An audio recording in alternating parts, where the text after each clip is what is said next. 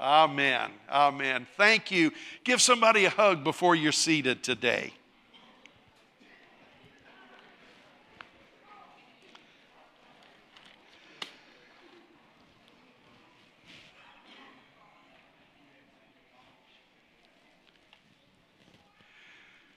Let me tell you what we want to do this morning. We're going to change the service up a little bit from first service.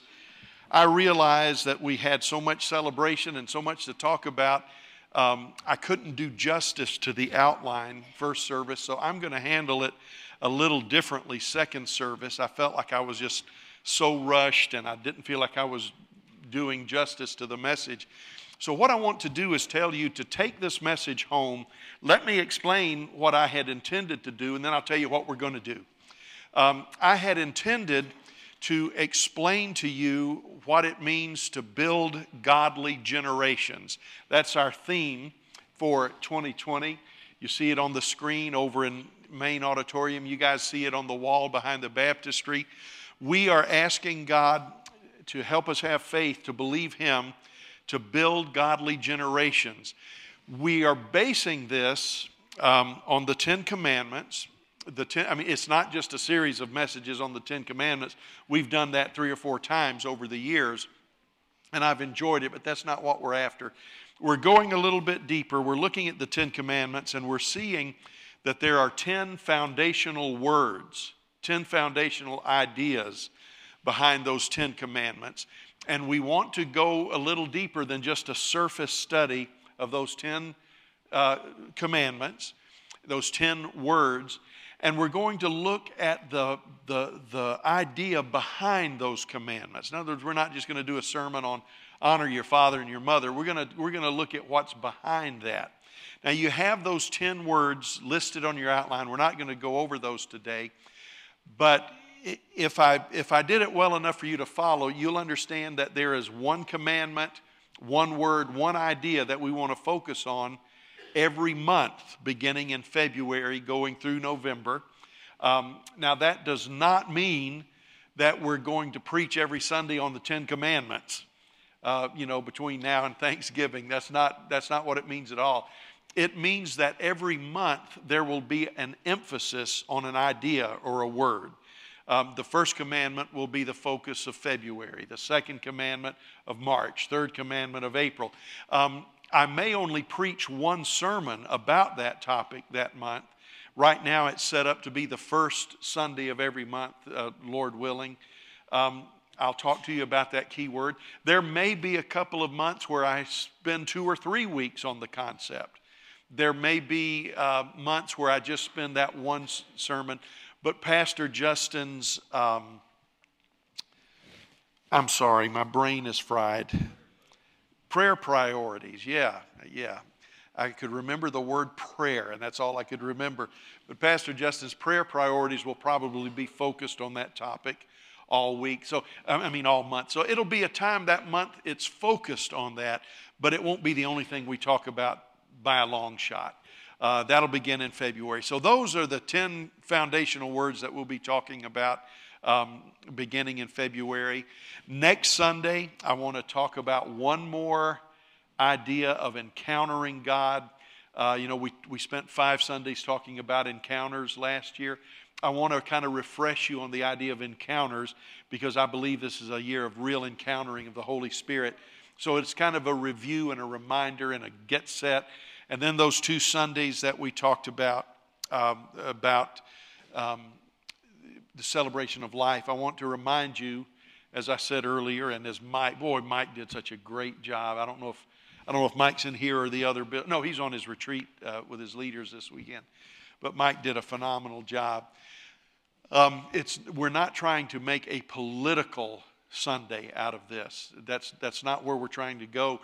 And as we said, we're not trying to put shame or guilt on anybody that has had a struggle with the issue of abortion through the years. It's going to be very redemptive, but it is important for us to understand why we believe what we believe. And then on the second Sunday, we want to talk about how we can make a pro-life message a positive message, taking it out of the political arena, but then putting it into the moral and spiritual arena. So I think it's going to be a great couple of Sundays. You say, well, why have we got to come together? Well, it's as I said, some things are just easier said once. Some things are easier said in one setting to everybody than to keep repeating it. So that's what we're after. So the rest of the outline is something that you can look at. The principle that I want to talk about today is that God wants glory on your house. We're talking about building godly generation, homes of honor, glory on your house. God, there are 4 things in your outline that I'm going to just mention right now. I'm not going to preach those things, but you can go over it. Number 1, we believe that God, you don't have to write this down, it's in your notes, that God wants to cover his people with glory. He wants to cover his people with glory. Now, we know that he said he won't give his glory to another. We know that he said the glory is his and not ours. But when he said things like, I won't give my glory to another, when you read the whole setting, he's talking about idols. He's talking about false gods. He said, my glory is not going to go there, and no man will take my glory. But God is willing to cover us with his glory.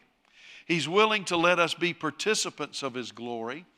The second thing that the outline that you've got tells us is that he wants to reveal his glory as we worship and serve him. Now, guys, that's real important, and I'll tell you why. A lot of times we turn into Pentecostal groupies. We'll follow manifestations or we'll follow revivals. Don't get me wrong. I think there's a time you go to a revival. I was set free years ago at the James Robison Bible Conference because I saw life in that conference. And I didn't have life and I didn't have victory. So I went to where life and victory was. There's nothing wrong with following at the leading of the Holy Spirit. But be careful that you don't follow as a groupie. Well, I'm hearing this is the big thing and this is the big move now. And that way you lose your roots in a church. You need to understand that God's glory comes not as we chase the glory, but God's glory comes as we worship him and serve him. I gave you verses. That's the context for his glory to come. The third thing is that God's glory, he wants us to host it well. We're not in charge of it. We're not in control of it. Abraham Lincoln talked about a political problem. He said it's sort of like having a tiger by the ears. You think you've got it, but you don't know how to let go of it. And we don't want to try to govern. We don't want to try to control the glory of God. It's like having a tiger by the ears. You may have it, you may think you're in control, but you don't know how to let go of it. That we don't want to do anything like that. We want to host well the presence of God. In fact, a missionary to Japan told me this. He was talking about the Japanese, the Christian community is very small, but he said they have such a profound respect for God in their services for this reason. He said, in our King James Bible, it says that the Lord inhabits the praises of his people. And we understand that. We understand that that means when we praise God, he comes, and all of that's true. But he said in the Japanese Bible that he preaches from, that passage that says the Lord inhabits the praises of his people reads like this. When God's people praise him, it creates a throne in their midst upon which he sits. Think about that. When we praise and worship God, we create a place that invites him to come in and dwell among us. So we have to host well his glory. And the fourth thing that I want you to understand is that he wants his glory not only to fill his house, but he wants his glory to fill our homes as well. You remember the story of Obed-Edom, where Obed hosted the Ark of the Covenant. David had run into some problems. He didn't know what to do with it, so he left it at the house of Obed-Edom. And the scripture says that everything concerning the house of Obed-Edom began to prosper because the presence of God was there. So he wants to cover us with his glory. He brings His glory to us as we worship Him, as we serve Him. We understand that we must host His presence well. We're not in control of it. We don't manipulate it. And He wants His glory to be on our house, not just His house. And that sets the foundation for these 10 key words that will build godly generations. Now, I want to say one more thing, and then I'm going to leave the outline and just say a couple of things that are on my heart. You say, what does it mean, glory on my house? Well, the word house, oikos, not to be confused with onos, which is wine. I had somebody do a little study in another church and said, this doesn't make any sense. I've tried to figure out what it means, glory on your onos. And I said, that's glory on your wine. That's not what we're talking about. Oikos, your house. And the word, the bayith and oikos are the Hebrew and Greek words that mean basically the same thing. When we talk about your house, there are 4 areas. You don't need to write this down. It's in your notes. But number 1, when God talks about glory on your house, first of all, He's talking about on your physical dwelling, your house of brick and mortar, the house. One passage says, when it was heard that Jesus was in the house, that meant He was in that structure over there. The second way that house is used is your circle of relationship. If I'm to talk about the house of Corey or the house of Henderson, I might not be just talking about his home, his physical building, but I might be talking about all the relationships that make up Corey's life. His influence on his neighbors, his influence on other family members, his influence in his community, okay? So God wants to bless your residence. He wants to bless your circle of relationships. Number 3, the third way it's used is our responsibilities that we manage. The Bible spoke of Joseph and said that he was over the house of Potiphar and the house of Pharaoh. That doesn't mean he was in their house necessarily taking care of plumbing and electrical or whatever. It meant that all the responsibilities of Potiphar's house, all the responsibilities of Pharaoh's house, Joseph was in charge of those responsibilities. And the fourth thing is realm of influence. Whatever you influence by your life is your house. So God says, I want there to be a glory in your life where you live, in your relationships.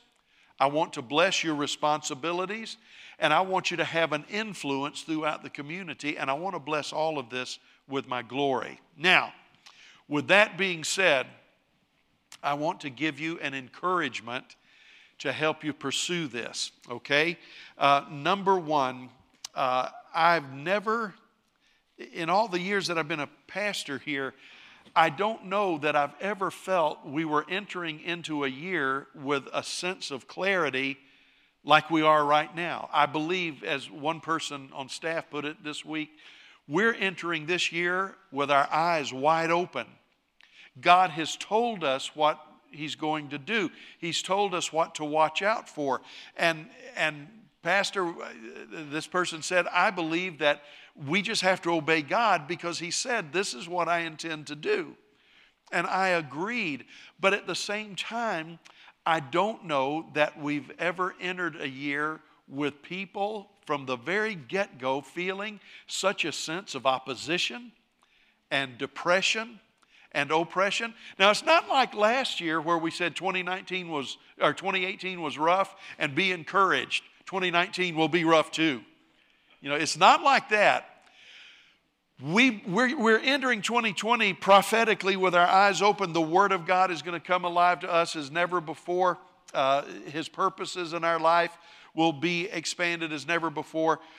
But we already feel a pushback from the enemy.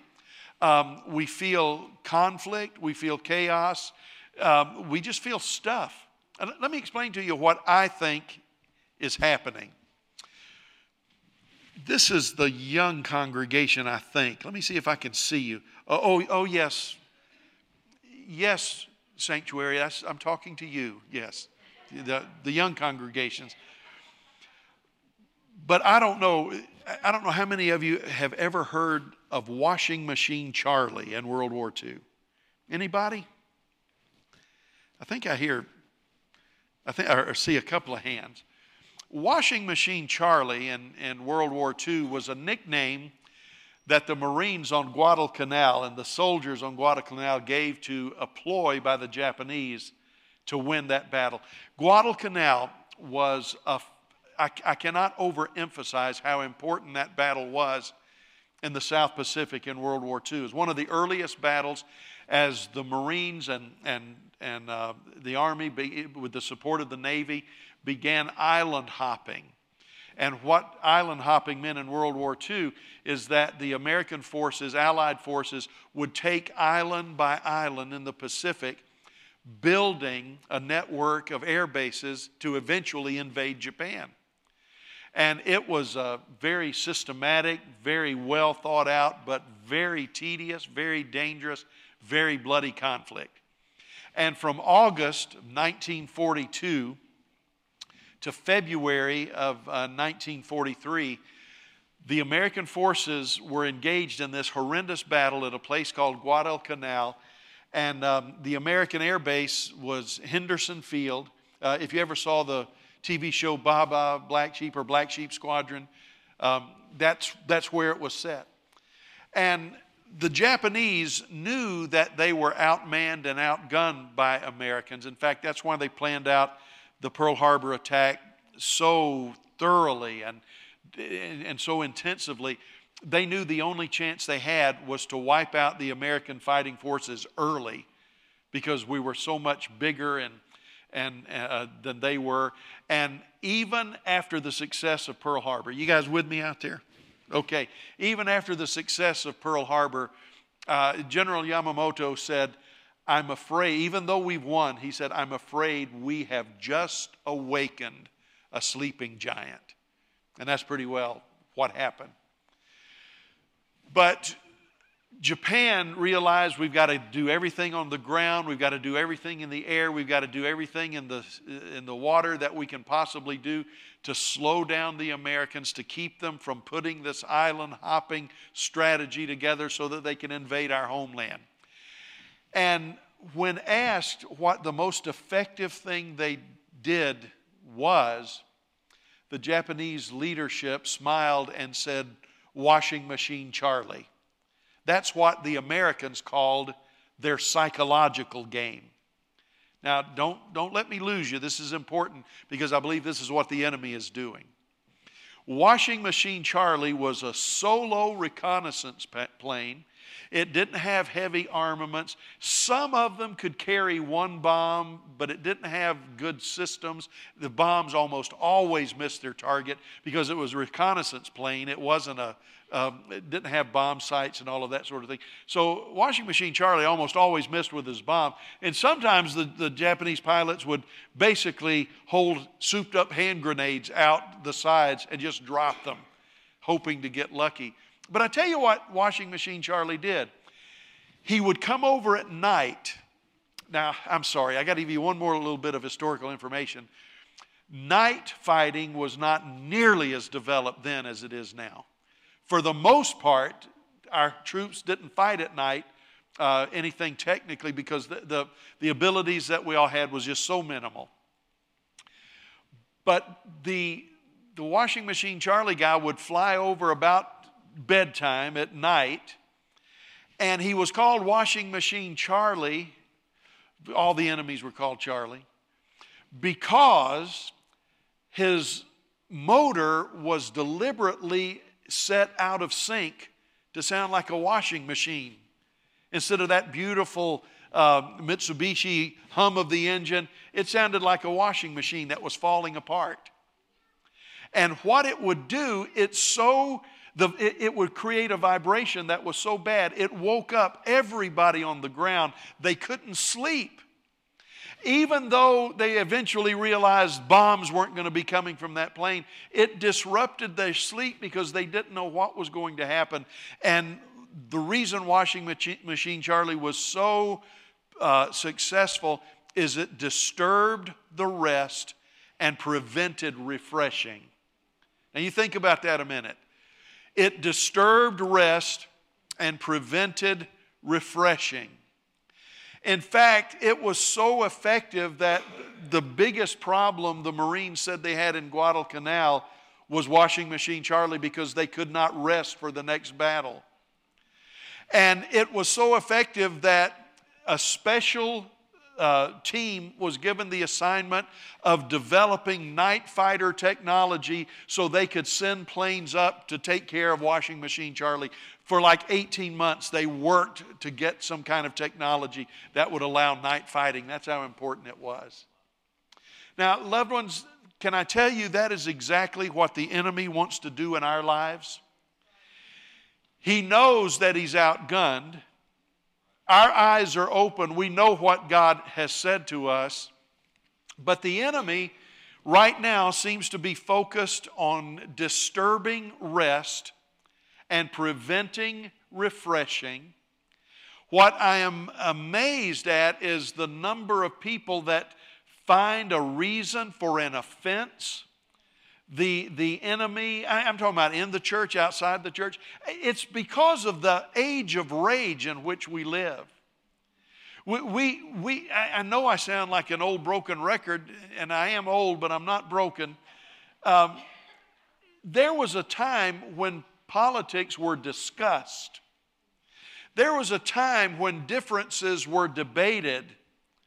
But what we live in now is an age of rage where whoever doesn't agree with you, we have a tendency to just call them a hater. I hate that phrase.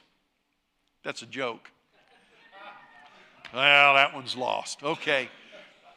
One of the ways you can tell a political system is broken down is when there's no allowance for another view, and anyone that disagrees with you, they're a racist, or they're a socialist, or they're just a hater. I want to tell you, democracy can't function that way. It cannot function that way when a system is based on discussion and analysis and compromise. And I want to tell you, I said 4 years ago,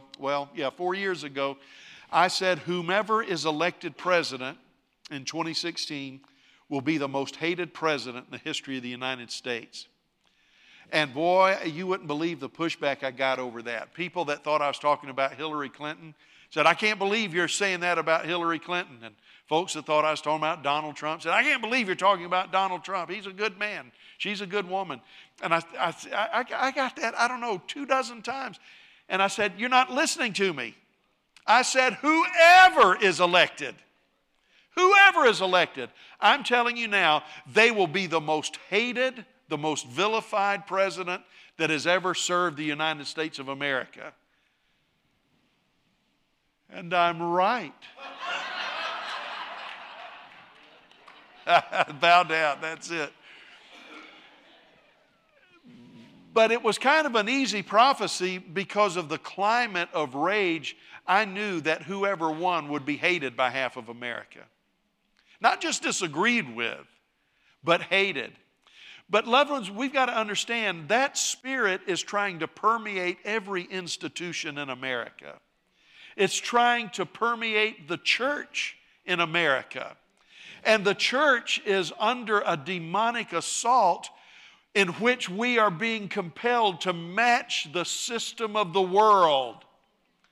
And we are taking the position that anybody that disagrees with us is a hater or is stupid or is a manipulator or is a deceiver. Any white man that doesn't say the right thing is a racist. Any black man that says the wrong thing is a socialist. And that's the way we live. And the enemy is trying to rob us of our peace and our unity so that we fall into that trap of rage. Do I get any amens on this? Justin, how many amens are we getting over there? You're doing better, I think. The enemy is wanting to destroy our unity. He's wanting to destroy our peace. And he's wanting to destroy our sense of refreshing. And the way he's doing it, loved ones, this is just Pastor telling you this is what we got to be aware of. He is disrupting your intimacy with the Lord. He is disrupting your fellowship with one another. You know what the enemy will do? He will take issues that we have not yet resolved in our lives, and he'll have us bring that to the table, and we'll blame the church, we'll blame the pastor, we'll blame our spouses, we'll blame our children, we'll blame our parents, we'll blame the state, we'll blame the government, we'll blame the New York Yankees or the Clemson Tigers. We're on a roll to find somebody to blame with all of our dysfunction. And what is happening to us is that there's that washing machine Charlie that's just filling our lives full of lies. And it's exhausting us. Some of us might actually be used as washing machine Charlies ourselves. And we're not walking in peace, and we're not walking in harmony. Let me tell you one more thing that I believe the Lord has shown me. He's not only wanting to destroy our unity, and he does that by destroying our peace and our sense of refreshing. He wants to destroy our unity. Now, by the way, unity doesn't mean we all say the same thing in the sense of have the same opinion on everything. But unity means when we disagree, we can do so lovingly, without accusation, without assigning intention to someone's heart. And I see such a rash of an epidemic of that through the church world. But he also wants to destroy our intimacy with the Lord. Can I tell you what I believe the enemy's trying to do? I believe the enemy wants to replace intimacy with information. Let me explain to you what I mean. We are in the information age. And there is not a lot of commitment to relationships out of which information comes. Church membership is down. Church growth is down. The Assemblies of God are declining, if not for the Hispanic part of our church. You know, we talk about we're growing, but the fact of the matter is the average Anglo or white Assembly of God church, we're in decline. Now, we're not an average Anglo, white Assembly of God church, but the average church is in decline. Now, there's a great revival in the Hispanic community. And we thank God for that, and they give us some positive numbers. But what we are failing to understand is that we, because of this age of rage, we are moving away from commitment. We are going to a place that can give us facts and information and not going to places that give us relationship. Do you know when I was a young man, back in the teens, never mind. You're just not getting. Seriously, when I was a young man back in the 70s, the average age in America that young men got married, the average age was, give or take, right at 22 years old. I think it was 22 and 3 months, something like that. I don't have the notes in front of me. 22 years and 3 months, something like that. Right now, it's nearly 33. And you say, well, what's the reason for that? Well, I've got theories and I've got ideas, but I tell you one thing. Augustine was right when he said, sexual passion drives us to marriage. Now, that you say, that doesn't sound very spiritual. Well, Paul said the same thing. He said it's better to marry than to burn, And Paul recognized there was spiritual passion, and Paul said, the nature of life drives a young man to seek a wife and a young woman to seek a husband.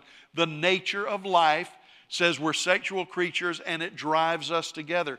But we're in an age right now because of the internet, we have all kinds of information that requires no intimacy. We have such access to pornography that one of the theories that the average marriage date in a person's life has changed in males. It's not true in females, according to the study, but in males, it's 10 years later because a young man can have all the information and gratification he wants in pornography without having a relationship. And I didn't get a single amen. But what I'm trying to say is what my pastor taught us about pornography, which when I was a young man, it was magazines. Um, you didn't have a lot of the video industry, and there was no internet or anything like that, but printed magazines was the source of pornography. My pastor came in with a pornographic magazine, and he said, guys, the only time I've ever done this in my life, he said, I thumbed through this with my wife, and he said, the advertising is right. It is erotic. It aroused me. It put my mind on all kinds of things. He says, this works for the pornography industry. Then he threw it in the trash can, thankfully. He said, but I'll tell you this will not keep your bed warm on a cold winter's night. What he was saying is, this can provide information, but this doesn't provide intimacy. The same intimacy you might feel, that picture provides for 60 million other people. Loved ones, I don't know if I'm doing a good job of communicating this or not, but the enemy is on a fight to destroy our sense of unity, and he's on a fight, or picking a fight to destroy our sense of intimacy. And the enemy, if he can break down the structure of family, if he can break down the structure of family and churches, he will essentially win this battle. So what I want to tell you is, as we begin this new year, watch out for every washing machine Charlie in your life. Watch out for everything that pulls you away from intimacy and quality relationships, and everything that pulls you away from unity. Because if you are the average Christian, I'll tell you what happens, and it blows our minds because we're not expecting it. You will experience simultaneously the drawing, the anointing, the empowering of the Holy Spirit, and at the same time, you will find the most amazing collection of nitpicking, of complaining, of offense, people taking up offense. And all of this is designed to get you down off the mountain. One thing that we need to observe, when Nehemiah was rebuilding the walls around Jerusalem, let me say this. There were two great building programs in that period of time in Israel's history.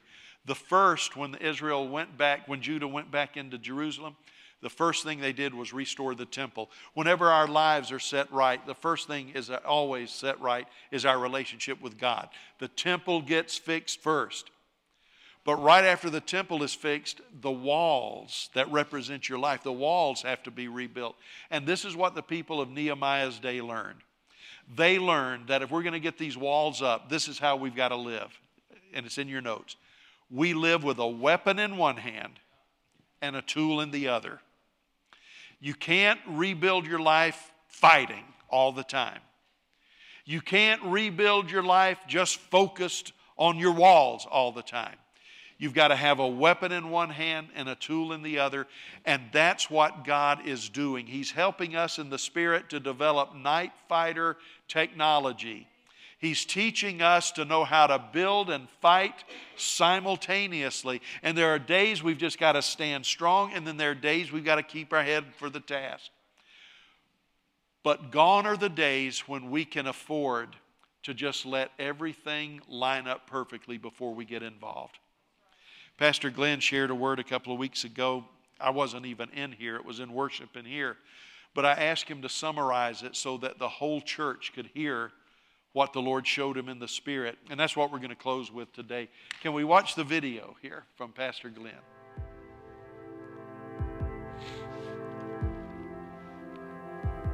Pastor Stephen asked me to share, in summary with all of you, a prophetic word that I received during worship a couple of weeks ago. And we were in Brown Chapel. We were late in the worship set, and it seemed like there was a theme in our worship that day of the Lord just in His power and might silencing fear. And we were singing that song that we all know so well. We were singing the song Tremble. Jesus, you make the darkness tremble. And there's a refrain on that song that says, Jesus, Jesus, you make the darkness tremble. Jesus, Jesus, you silence fear. And as we were singing that song, all of a sudden I just saw a mental picture in my mind, and as best I can describe it, it looked like a group of warriors, a large gathering of warriors who had weapons strapped to their sides and swords and bows and arrows and shields. And this group of warriors were actually sitting there, and they weren't engaged in the battle. It's almost like God had furnished them, given them everything that they needed, but they didn't go into battle with what had been given to them. And the application in that moment in worship was this: yes, the Lord is the one who silences the fear through the power of his might. Yes, the Lord is the one who fights our battles for us. The battle belongs to the Lord. But oftentimes we are asking God to silence the fear for us before we are willing to go into battle.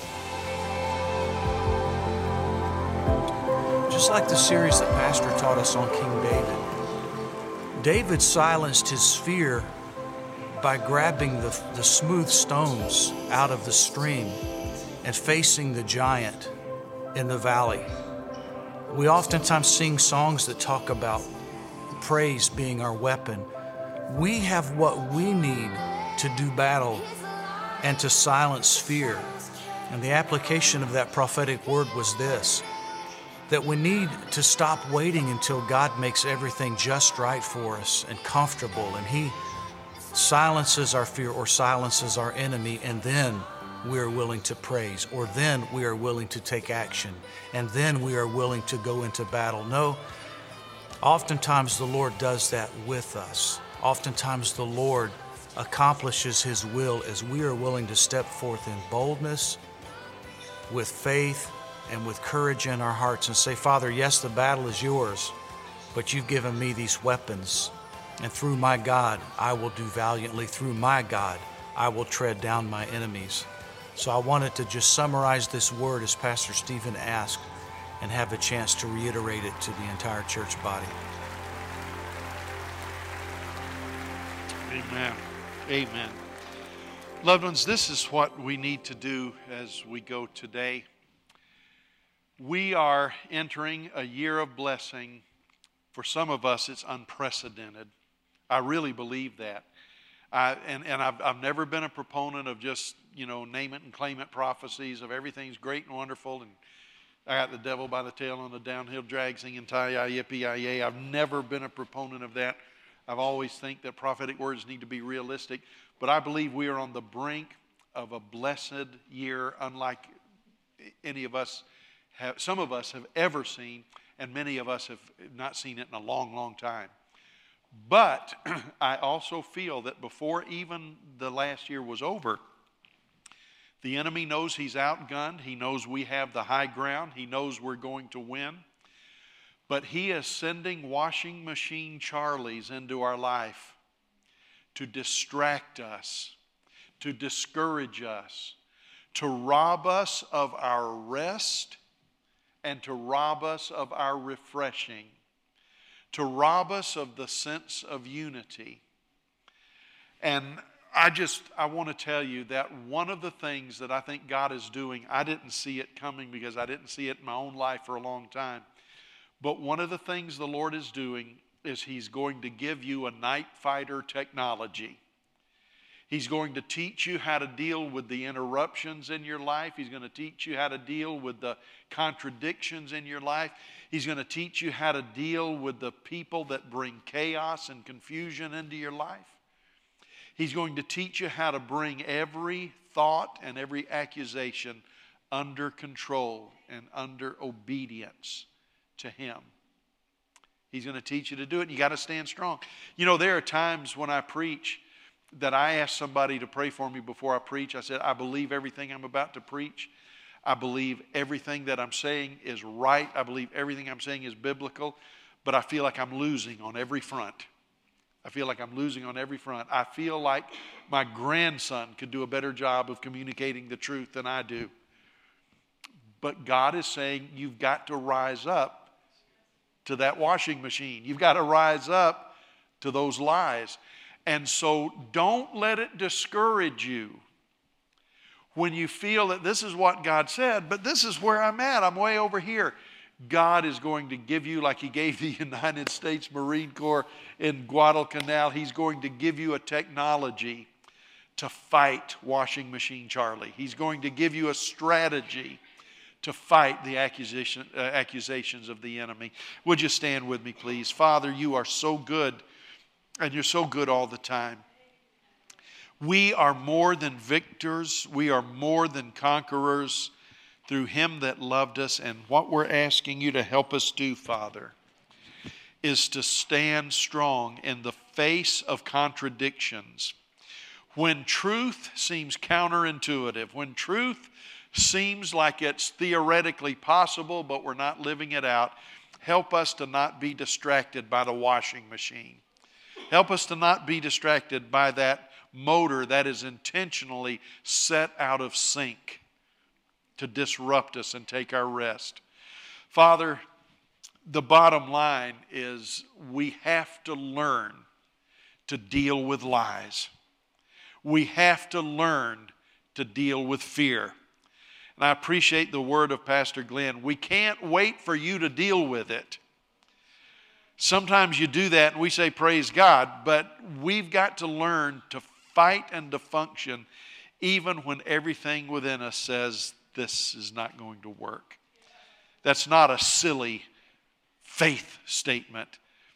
That's a profound faith statement. Greater is He that's in you than he that's in the world. We want to open the altars. Pastor Justin may give you different direction in the sanctuary. But here in Brown Chapel, we're going to ask the worship team just to begin to bring us into the presence of God. We want to ask you to find a place to pray. We want to find you a place to just seek the Lord. And guys, I want to tell you, some of us are at the point just before victory where we have the situation as David, where we have to say, Lord, teach my hands to war. Teach my mind to think. Teach my mouth to work. I'm not going to take my progress reports from hell any longer. In Jesus' name. I love you so much. Thank you. Be here next week. The altar area is open for you. I love you. God bless you.